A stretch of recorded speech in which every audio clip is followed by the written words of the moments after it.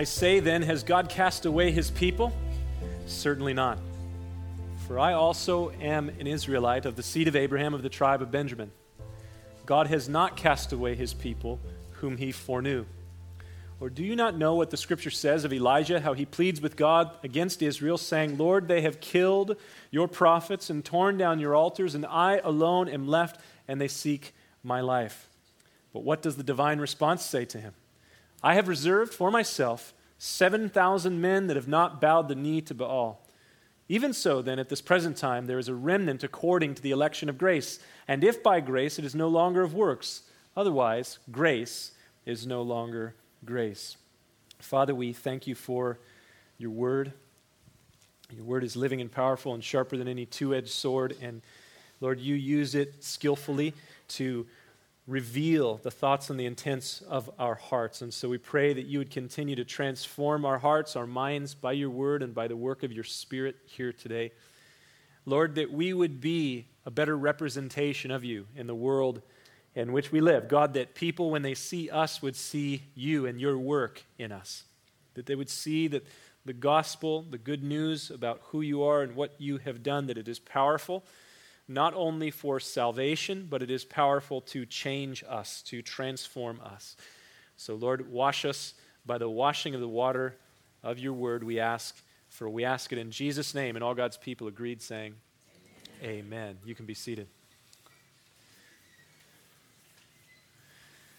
I wonder if the thought has ever crossed your mind, as it certainly has mine, as you look at your life, as you consider things that maybe you have done or are in the midst of doing, you have that thought glance through your mind, man, if I don't get my act together, God is not going to put up with me much longer. You ever had that go through? You just wonder, if I were God, I wouldn't put up with me sometimes.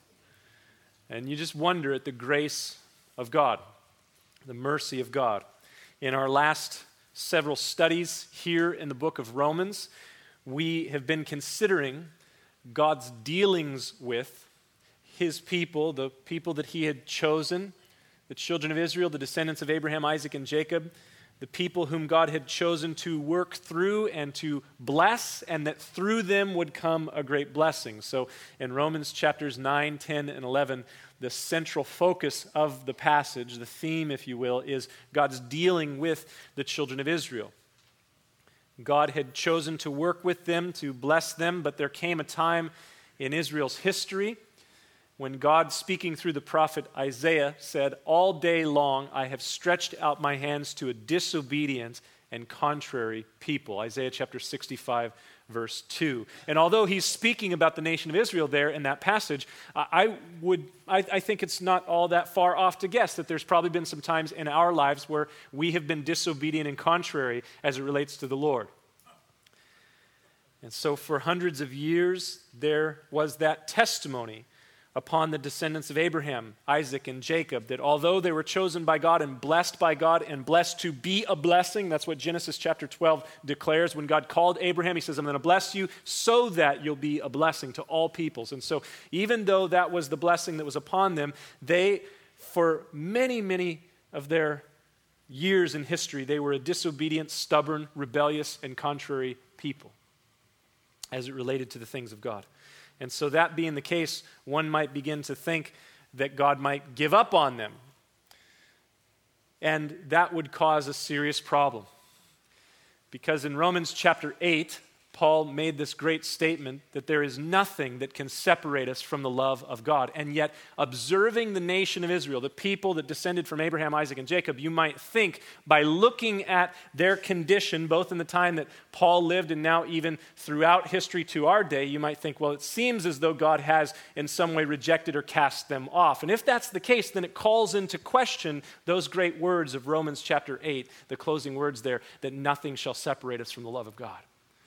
God had said to his people, the children of Israel, through the prophet Jeremiah, I have loved you with an everlasting love, and yet the majority of those people who descended from Abraham, Isaac, and Jacob, they have not received the grace of God for salvation that is only found in Jesus Christ.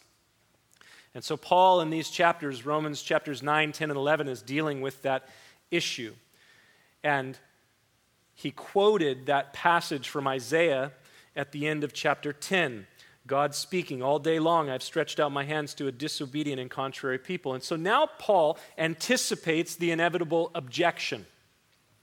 What would be his readers' thoughts? What would be the question that they would bring up after Paul quotes the prophet Isaiah and seeing that the nation of Israel has been stubborn and contrary and rebellious towards God? Then the question comes to mind. It's Romans chapter 11, verse 1. I say then, has God cast away his people? Has God cast away his people? Now, of course, the focus of Romans 9 through 11 is the Jewish people, so the his people there in that statement or that question in 11 verse 1 is the Jewish people. Has God cast them away? And that word cast away, it could also be translated rejected. Has he rejected them? I remember it's a number of years ago now, it was the week or two after September 11th, 2001, that myself and Pastor Eric and Rick Kierstead and one of our elders, Mark Cato, we were in New York City and we were ministering there to people that were directly affected and impacted by the events of 9/11. They watched it happen, not on TV, but as they stood in the streets of New York City. One of the things that we were doing while we were there is that we were assisting with the Billy Graham Evangelistic Association. They had opened a prayer hotline that anyone could call if they needed prayer. And so we were down on the streets in New York City just handing out these pieces of paper that said, need prayer, and it had a phone number. It was just very simple. And while we were there, I believe it was Rick Kierstead handed one to a lady that was walking by, and she took it and she walked about 10, 15 feet and turned around and came back to him, and I was standing right there, and she had tears streaming down her face, and she said, God does not love us. God has rejected us. And we started to talk a little bit with her, and she had Jewish heritage. And she knew about God. She knew about the God of the Scriptures, the Hebrew Scriptures. And she says, listen, you look at our history, the Jewish people's history, you can only come to the conclusion that God has rejected us.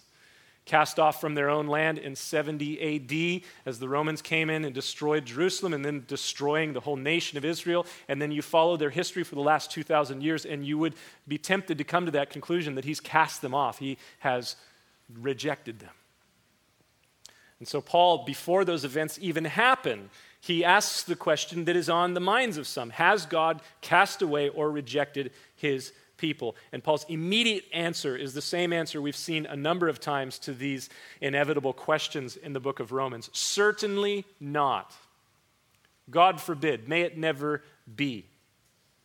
But in saying that word, certainly not, in declaring that God has not rejected the Jewish people, the follow-up question would come, how do you know that? Because by outward observation, it would seem that that would be the case. It seems as though God has cast them aside. The majority of them have not received grace for salvation that only comes in Jesus Christ, and they have gone through terribly difficult things as a people for the last 2,000 years, and even prior to that. So how can you be so certain that God has not cast off his people? Well, Paul gives us a couple of reasons. Number one, the promise of the Scripture. If you're taking notes, you may want to jot that down. The promise of the Scripture. How do we know that God has not rejected his people? We have the promise of God in the Hebrew Scriptures. And Paul has been pointing us back to the Hebrew Scriptures throughout this section of the book of Romans. Romans chapters 9 through 11, he quotes Isaiah, he quotes Nahum, he quotes Joel, the King David, quoting all these different prophets, Moses, the giver of the law. So now, how do we know that God has not rejected his people? Well, the promise of the Scripture. 1 Samuel chapter 12. 1 Samuel chapter 12, verse 22, there we read, for the Lord will not forsake his people for his great name's sake, because it has pleased the Lord to make them his people.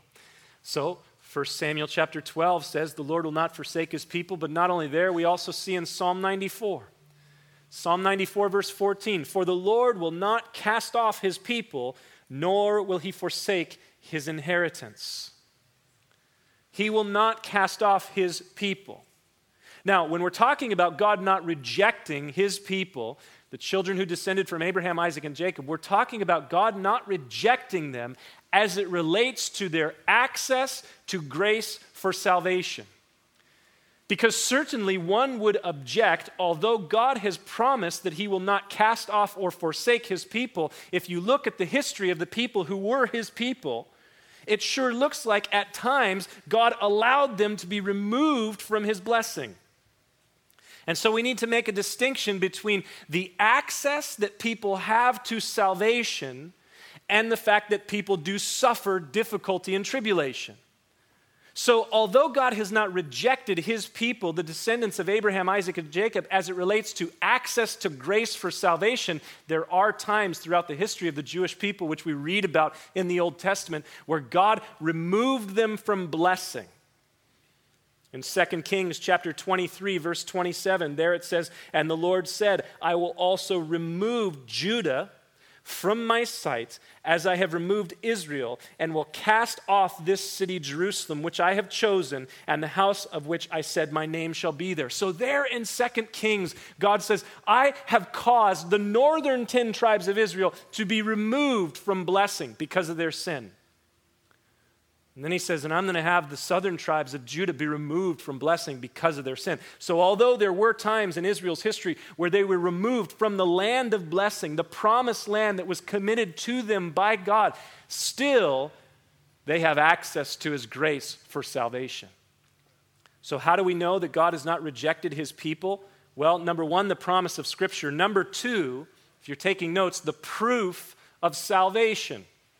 The promise of Scripture, number one, the proof of salvation, number two. How so? Notice what Paul says here in Romans chapter 11 at the end of verse 1. I say then, has God cast away his people? Certainly not. How do we know? For I, says Paul, I also am an Israelite of the seed of Abraham, of the tribe of Benjamin. How do we know that God has not rejected his people, the Jewish people, as it relates to their access to salvation? Well, the promise of Scripture tells us that God will not reject them, but secondly, the proof that there are Jewish people who are saved. Paul was one of them. Not only Paul, but Peter, Bartholomew, Thomas, all of the early followers of Jesus were Jewish. It wasn't even until Acts chapter 10 that we see the gospel going to non-Jewish people. And so there were people, although they were the minority, a very small minority, there were people who descended from Abraham, Isaac, and Jacob who were saved by grace through faith. And so when Paul says, has God rejected his people? The answer is clearly no, he has not. Paul continues, verse 2, Romans chapter 11. Now here in verse 2, he expands upon his earlier answer to the question, God has not cast away his people, whom he foreknew. Note those words. They're so important in this text and in this truth. In fact, you might want to underline them in your neighbor's Bible. Just lean over, underline those words. Whom he foreknew. God has not cast away his people, rejected his people, whom he foreknew. Now, this word to foreknow is an interesting word. It's only used one other time in the book of Romans. Just a few chapters before, Romans chapter 8. You can turn there just briefly. Romans chapter 8, verse 29. Romans 8, 29.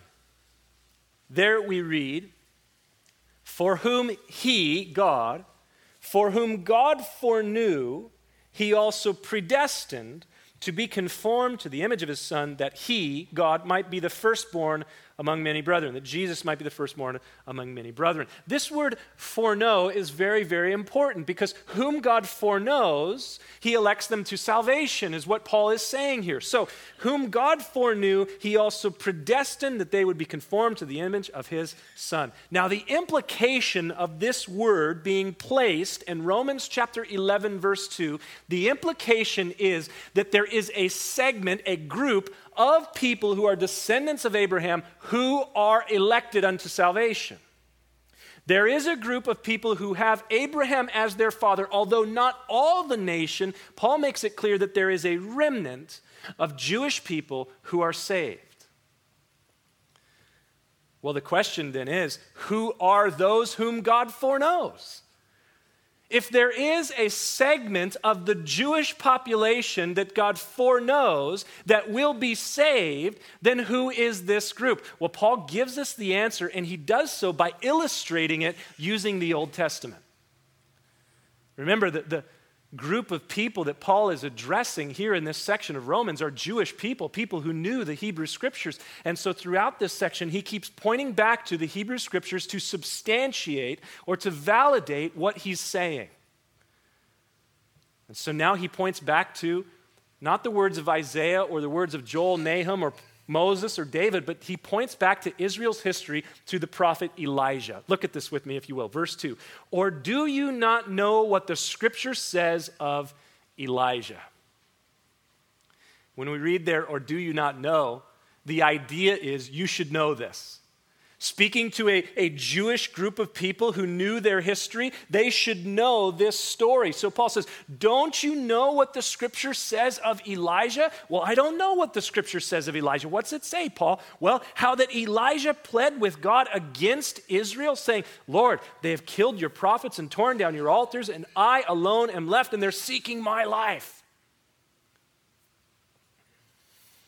A little bit of background's necessary here. Elijah, the prophet, he lived just about 1,000 years before Jesus came in the 9th century BC. The nation of Israel there in the 9th century BC, it was divided into two kingdoms, the southern kingdom called Judah and the northern kingdom often called Ephraim, or by just the title Israel. And Elijah, when he lived during the 9th century, he ministered among the northern kingdom, among the people of Ephraim. The northern kingdom at that time was ruled by a king by the name of Ahab, who had a wife named Jezebel, who was a real wicked broad. She was bad news. And under the leadership of Ahab and his wife Jezebel, the northern 10 tribes had been completely seduced into worshiping two false gods, one called Baal and the other called Asherah. And Jezebel was pretty much the leader in this whole thing of the worship of Baal and Asherah. And she had 400 prophets of Baal, and there were equally as many prophets of Asherah. And because of the sin of the people of the northern 10 tribes during that day, God had sent the prophet Elijah.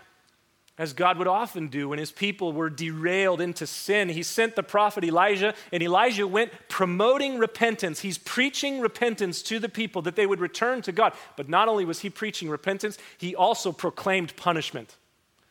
He came and said, listen, if you do not return to the Lord, punishment is coming, and here's the first wave of that punishment. During the time that Elijah prophesied to the people of the northern 10 tribes of Israel, God brought through the hand of Elijah a drought upon the land. Now, we live in a part of the world where we live under a perpetual drought. And we just bring water in from the Colorado River and other parts of the world to make sure that we can water our lawns and stay alive. But listen, 2,800 years ago, 2,900 years ago, there in the land of Israel, there was no way to bring water from another area to water the land. And the entire nation was a nation of farmers and herdsmen. And so now, 3.5 years into this drought that came from God by the hand of Elijah, the people of the nation of Ephraim, they're upset. The economy has faltered. Now they're crying out to their king, Ahab, listen, we need a little economic stimulus here. You got to do something. Can we relate? Ahab, you got to do something. So Ahab gathers some of his generals and says, listen, you got to track down Elijah. Elijah's been in hiding this entire time. You got to track down Elijah and bring him back. We got to demand that he get rid of this drought. He is the cause of the drought. Find him. And so they go looking for him. 1 Kings chapter 17, chapter 18. God speaks to the prophet Elijah and says, okay, now it's time for you to go back. It's time to deal with this issue. I think I've got their attention, if you will. And so Elijah reveals himself. And Ahab wants to deal with this problem. And so Elijah says, okay, this is what we're going to do. Gather the people together. Gather the nation together. Take them up to a mountaintop. This mountaintop was called Mount Carmel. Not Mount Carmel, Mount Carmel. And there they gathered the people. And the prophets of Baal were there. And Elijah spoke to the people in 1 Kings chapter 18. He says, how long will you falter between two opinions? If God is God, serve him. If Baal is God, then serve him. They just sat there silently. They didn't know what to say. He said, all right, listen, we're going to test. We're going to see which God is God. All right, sounds good. Okay, here's what we're going to do. You prophets of Baal, you will set up an altar and you'll put a sacrifice on that altar, and I will set up an altar to God, the one true God, and put a sacrifice on top of that altar, and whichever God shows up by fire, that's God. People said, all right, far out, sounds good. So Elijah says, all right, you prophets of Baal, you go ahead, you start out. So they do. They set up their altar. They get it all ready. They put a sacrifice on it. They start dancing around, screaming to their God, crying out to him. He doesn't show up. 9 o'clock, nothing. 12 o'clock, nothing. The day wears on. They're getting so frantic about this, they start cutting themselves and crying out to God. They're the first emo kids in the Bible. They're crying out to God, come on, Baal, show up. Nothing's happening. I love Elijah because there in 1 Kings chapter 18, he's not just sitting by as an idle spectator. He's mocking them. Maybe your God can't hear you. Maybe he's taking a nap. Maybe he went on vacation. Cry a little louder. Nothing. It's the end of the day. The sun is getting ready to set. Elijah comes in and says, all right, my turn. He reorganizes the sacrifice on the altar to the one true God. He says to a group of servants there, I want you to go and draw water from the brook down the mountain, and I want you to pour it over the top of the sacrifice. And so they dug a trench around the sacrifice, and they pour all this water. It's going down, it's filling up the trench. He says, do it again. They go and they bring more water. They pour it out over the top of it. And then he stands before the prophets of Baal, all the people gathered there, and he prays, God, so that this people might know that you are God in heaven. Reveal yourself, and fire comes down from heaven, consumes the sacrifice, consumes the wood for the sacrifice, consumes the entire altar, and everybody's in awe. The next day, well, actually, let me back up. Immediately after that, Elijah takes all the prophets of Baal and kills them, executes them. They're idolaters.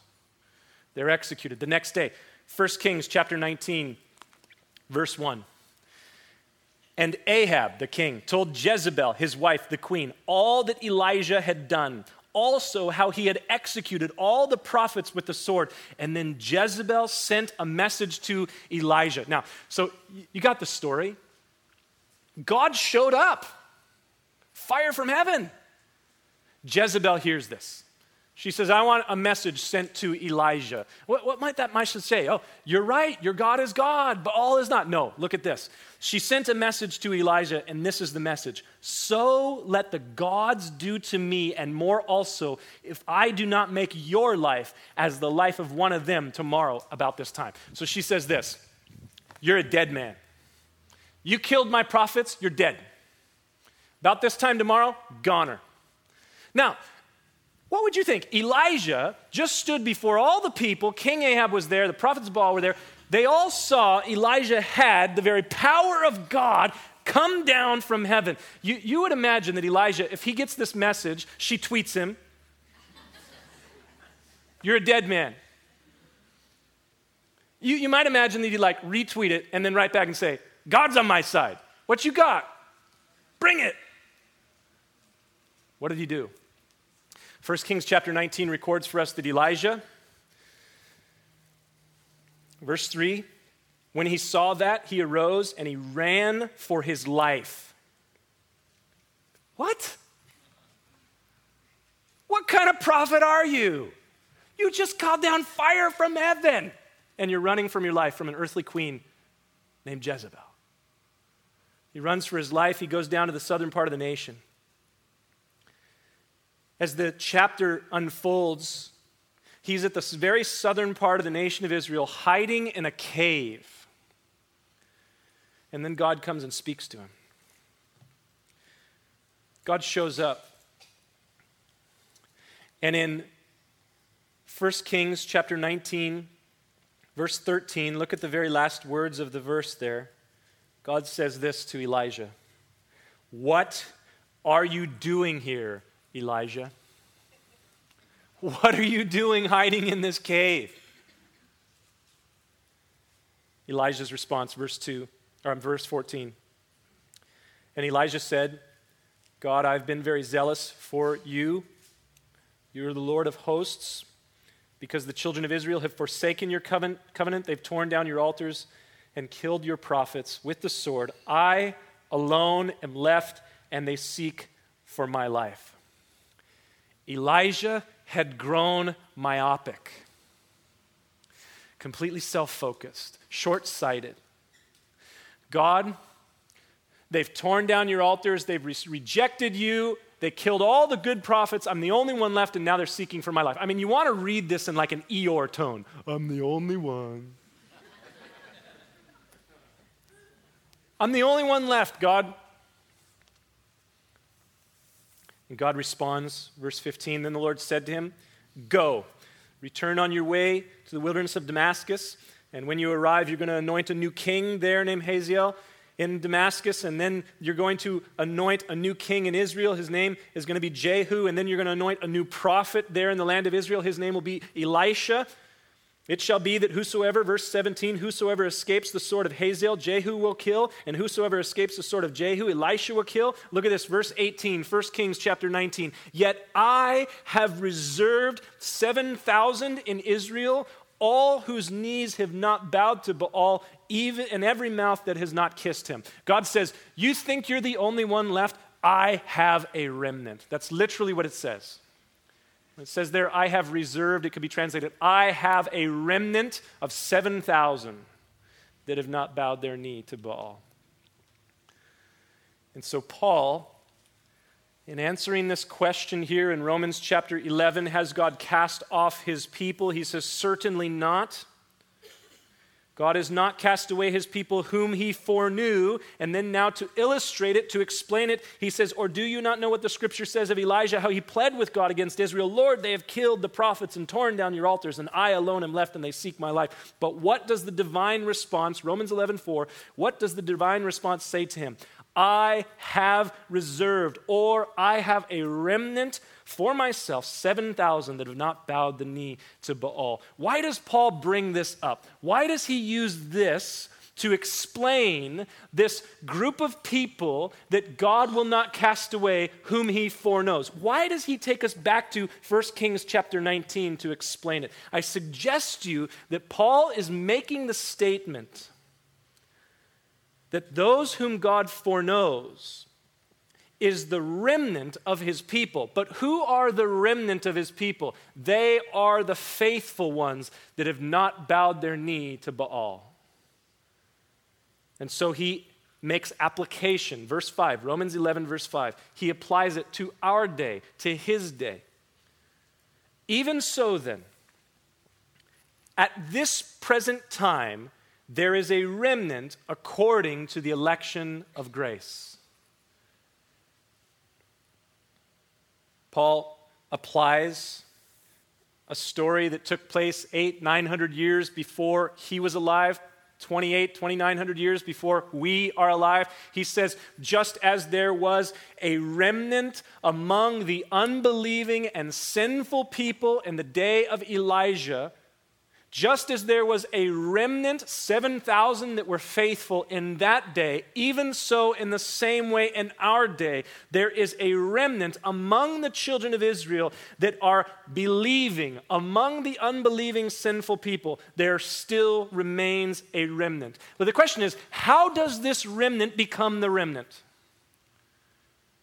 Among all the people that are there, how does the remnant become the remnant? He gives the answer to us there at the end of verse 5. They are a remnant according to the election of what? Say it a little louder, I didn't hear it. Grace. They are not the elect remnant according to the election of Abraham.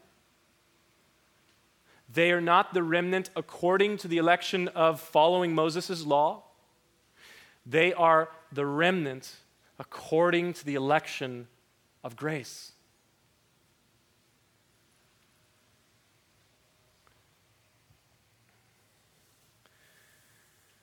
Salvation is not by our lineage. It is not by our law keeping. Salvation for all people is by grace, through faith, that not of yourselves. It is the gift of God. Thus, both Jews and Gentiles become his people by grace. Would you turn in your Bibles in the New Testament to 1 Peter?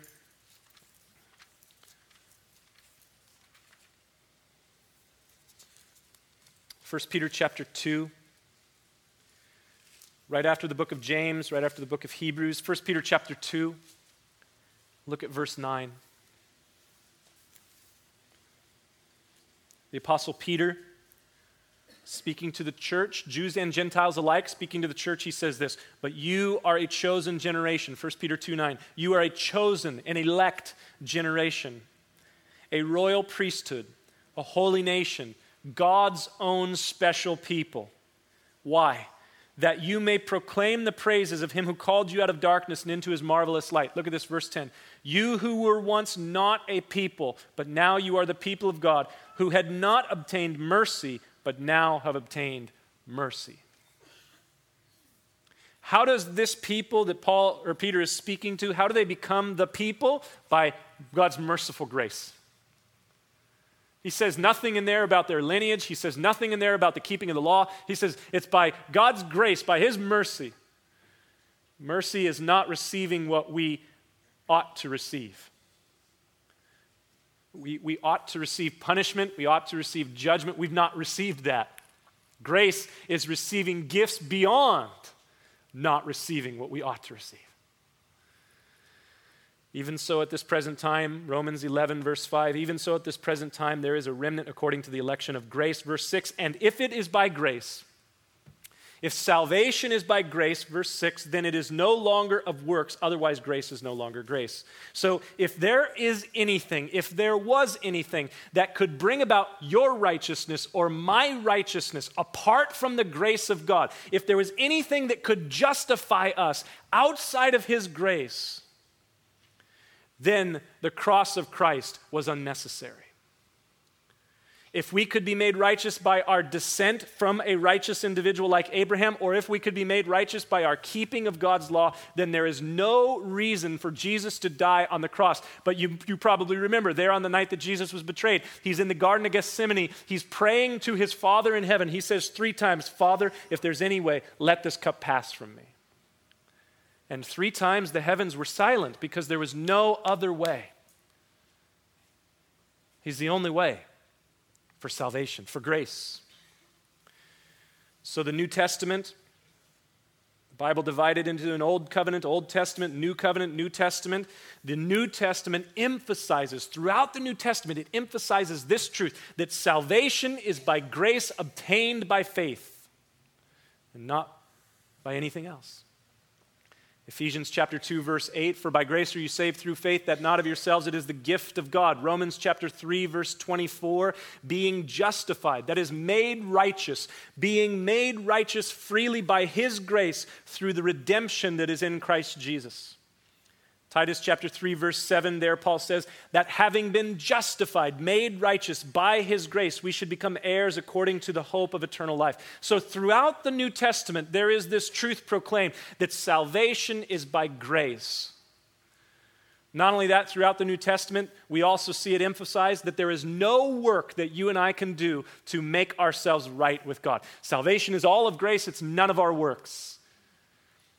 Romans chapter 3, verse 20, "Therefore, by the deeds of the law, no flesh will be justified, made righteous in his sight, for by the law is the knowledge of sin." Romans 3:28, "Therefore, we conclude that a man is justified by faith apart from the deeds of the law." Galatians chapter 3, verse 11, "But that no one is justified by the law in the sight of God, it is evident." Why? "For the just shall live by faith." Ephesians chapter 2, verse 9, "Salvation is not of works, lest anyone should boast." And so throughout the New Testament, we see these truths proclaimed. Salvation is all of grace and none of works, but it's not just unique to the New Testament. The Old Testament also, Genesis chapter 15, verse 6, there we read, "Abraham believed God, and it was accounted unto him as righteousness." He received righteousness from God, justified. Habakkuk chapter 2, verse 4, there Habakkuk proclaims the just, those who will be righteous, the just shall live by faith. In Ezekiel chapter 36, verse 25, let me read to you, and as I do, I want you to notice how many times God says, I will. God speaking through the prophet Ezekiel 36, verse 25, then God says, then I will sprinkle clean water on you, and you shall be clean. I will cleanse you from all the filthiness and from all your idols. I will give you a new heart and put a new spirit within you. I will take away the heart of stone out of your flesh and give you a heart of flesh. I will put my spirit within you and cause you to walk in my statutes, and you will keep my judgments and do them. I will, God says. What do we see in that? It's God's working and not ours. Those who will be the foreknown remnant are those who are elect of grace. Well, Paul continues, verse 7, Romans chapter 11. What then? What should we say to this? Israel has not obtained what it seeks, says Paul. Israel has not obtained what it seeks. Begs the question, what did it seek for? Well, look at Romans chapter 9, verse 30. Romans 9, verse 30 answers the question, what was it that the descendants of Abraham, Isaac, and Jacob were seeking for? Romans 9, verse 30. What shall we say then? That Gentiles, non-Jews, who did not pursue righteousness have attained to righteousness, even the righteousness of faith. But Israel, verse 31, but Israel, pursuing the law of righteousness, has not attained to the law of righteousness. Why? Because they did not seek it by faith, but as it were by the works of the law. And so Paul concludes here in Romans chapter 11, verse 7, Israel has not obtained what it seeks. What was Israel looking for that they have not found? They were looking to make themselves righteous by their keeping of the law or by their lineage from Abraham. But they still haven't found what they're looking for. Reminds me of a song. They still haven't found what they're looking for. And this is not just Israel. Anyone looking to make themselves righteous by whatever lineage they have or by their keeping of some moral code or ethic will never find righteousness. Why? Because by the deeds of the law, no flesh shall be made righteous before God. There's nothing that we can do to make ourselves righteous. So Israel has not found what it has sought for. Paul continues, verse 7 in the middle of the verse. But the elect have obtained it. Those who are elect according to the election of grace have obtained it. What have they obtained? Well, again, back to chapter 9, verse 30. They have attained to righteousness. They've attained to righteousness. They have a right standing with Almighty God because it's by His grace and not by their works. So Israel has not obtained what it seeks, but the elect have obtained it, and the rest were blinded. You see, there is a remnant, as Paul points out with the illustration from 1 Kings chapter 19, there is a remnant among those who have Jewish heritage. We have some people in our own church who have Jewish heritage, and they are saved by grace in Jesus Christ. There is a remnant. But sadly, the larger majority of the Jewish people, they have been, Paul says here, they've been blinded. Another word for blinded there, and actually a better translation, is they have been hardened. Hardened. And the word that is translated blinded in some English translations, but hardened in other English translations, in the original language, it speaks of hardening like that of a callus. Anybody in here ever play guitar? Lift up your hand, guitar players. We'd love to see you later. We'd love for you to help out with the worship team. Anyway. How many of you have tried to play guitar and you quit? Look at that, much more. I have a guitar in my office. People come in my office, they say, you play guitar? I go, no, not really. But I've tried. And I always get to this point, maybe you've experienced this, where my fingers hurt so bad I give up. And every guitar player always says, oh, you just have to push a little bit further till you get calluses, right? And then it doesn't hurt so much. Why? Because you've built up this hardened layer over the tips of your fingers that from hitting the strings against the fretboards that it no longer hurts anymore. Not because you've killed the nerves there, but you've covered over them with calluses. And Paul specifically uses this word here in this verse when he says, the rest of them, the majority of the children of Israel, they are calloused. And then he illustrates with Scripture. Again, he points back to the Old Testament. He quotes the prophet Isaiah and King David in verses 8 and 9. Just as it is written, Isaiah chapter 29, God has given them, the children of Israel, a spirit of stupor, eyes that they should not see, ears that they should not hear, to this day. To this day. Isaiah 29, verse 10. Verse 9, Romans chapter 11. And King David says, let their table become a snare and a trap and a stumbling block and a recompense to them. Let their eyes be darkened so that they do not see. And they bow down their back always. Psalm 69, verses 22 and 23. Now, some people, when reading these verses that Paul uses to illustrate the point of some people being hardened and calloused, they look at these verses and they see the almighty sovereign hand of God coming in and saying, you are blind and you'll never be able to see because I've decreed it. Some see that sovereign nature of God in these verses, but in doing so, you fail to see the context from which these verses were pulled in Isaiah chapter 29. You see, when God spoke those words through the prophet Isaiah, it was after hundreds and hundreds of years of God reaching out to his people, pleading to them with the gospel of grace that they would repent and return to him. And then after they had hardened their hearts themselves, God allowed them to be blinded that they would no longer see.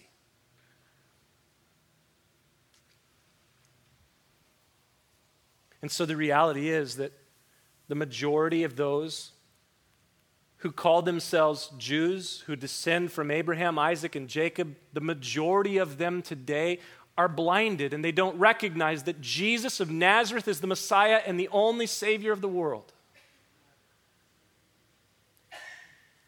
And the only thing that will open their eyes is the very thing that the prophet Zechariah told us that we'll be looking at in later verses of Romans chapter 11. It's the very thing that happened to the Apostle Paul. He himself, a Jewish man, a Pharisee, a religious leader among the Jews on his way to Damascus to persecute Christians, there he saw the risen Lord. And just a few days later, something fell from his eyes, the scripture says, like scales. The callousness fell away from him. Why? He, like Zechariah prophesied, he looked on him whom he had pierced. He looked upon the pierced, risen Savior, Jesus Christ. And his eyes were open and the callous fell from his heart.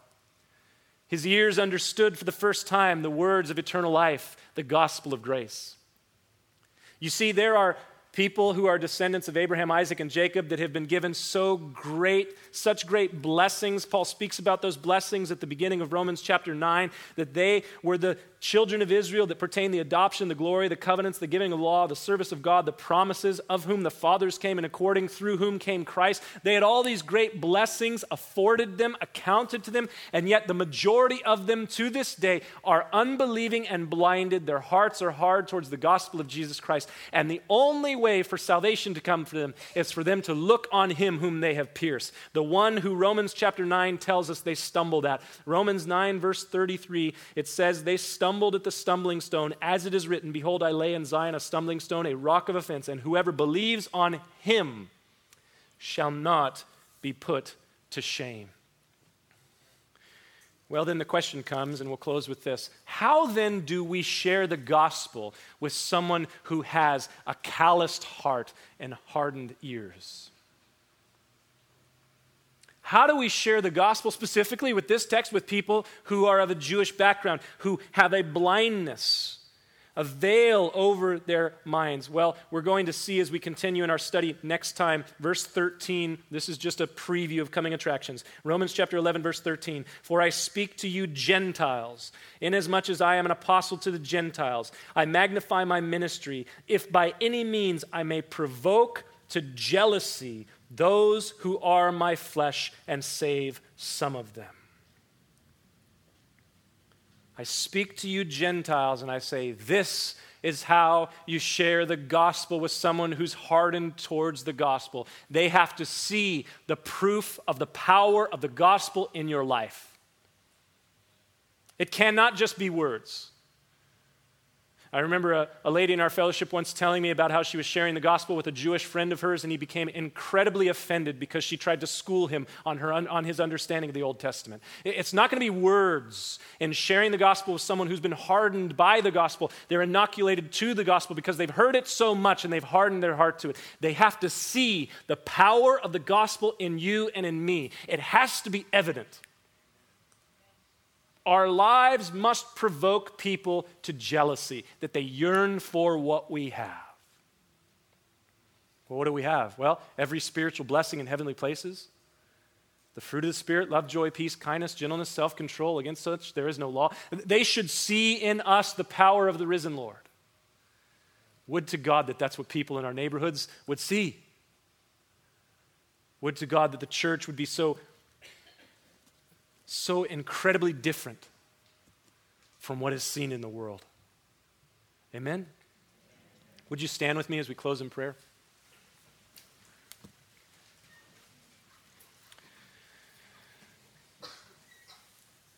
Father, we thank you for your great grace. It's clear, Lord, that it is because of your grace that we are able to come before you, to stand before you. It's because of your great grace and your mercy that we can be your people. And Lord, it's our desire that other people who don't know you yet would become your people because you would shine through our lives. Lord, help us to reflect your grace and your glory to those who don't know you. We pray for those who are Jewish, Lord, descendants of Abraham, Isaac, and Jacob. We pray that you would draw them to yourself, that they would look on you, Jesus, whom they pierced. Come to faith just as we have. Lord, we thank you that it's not by anything that we have done that you've made us righteous, but by your great grace. Use us to be ambassadors of that grace. In Jesus' name, amen.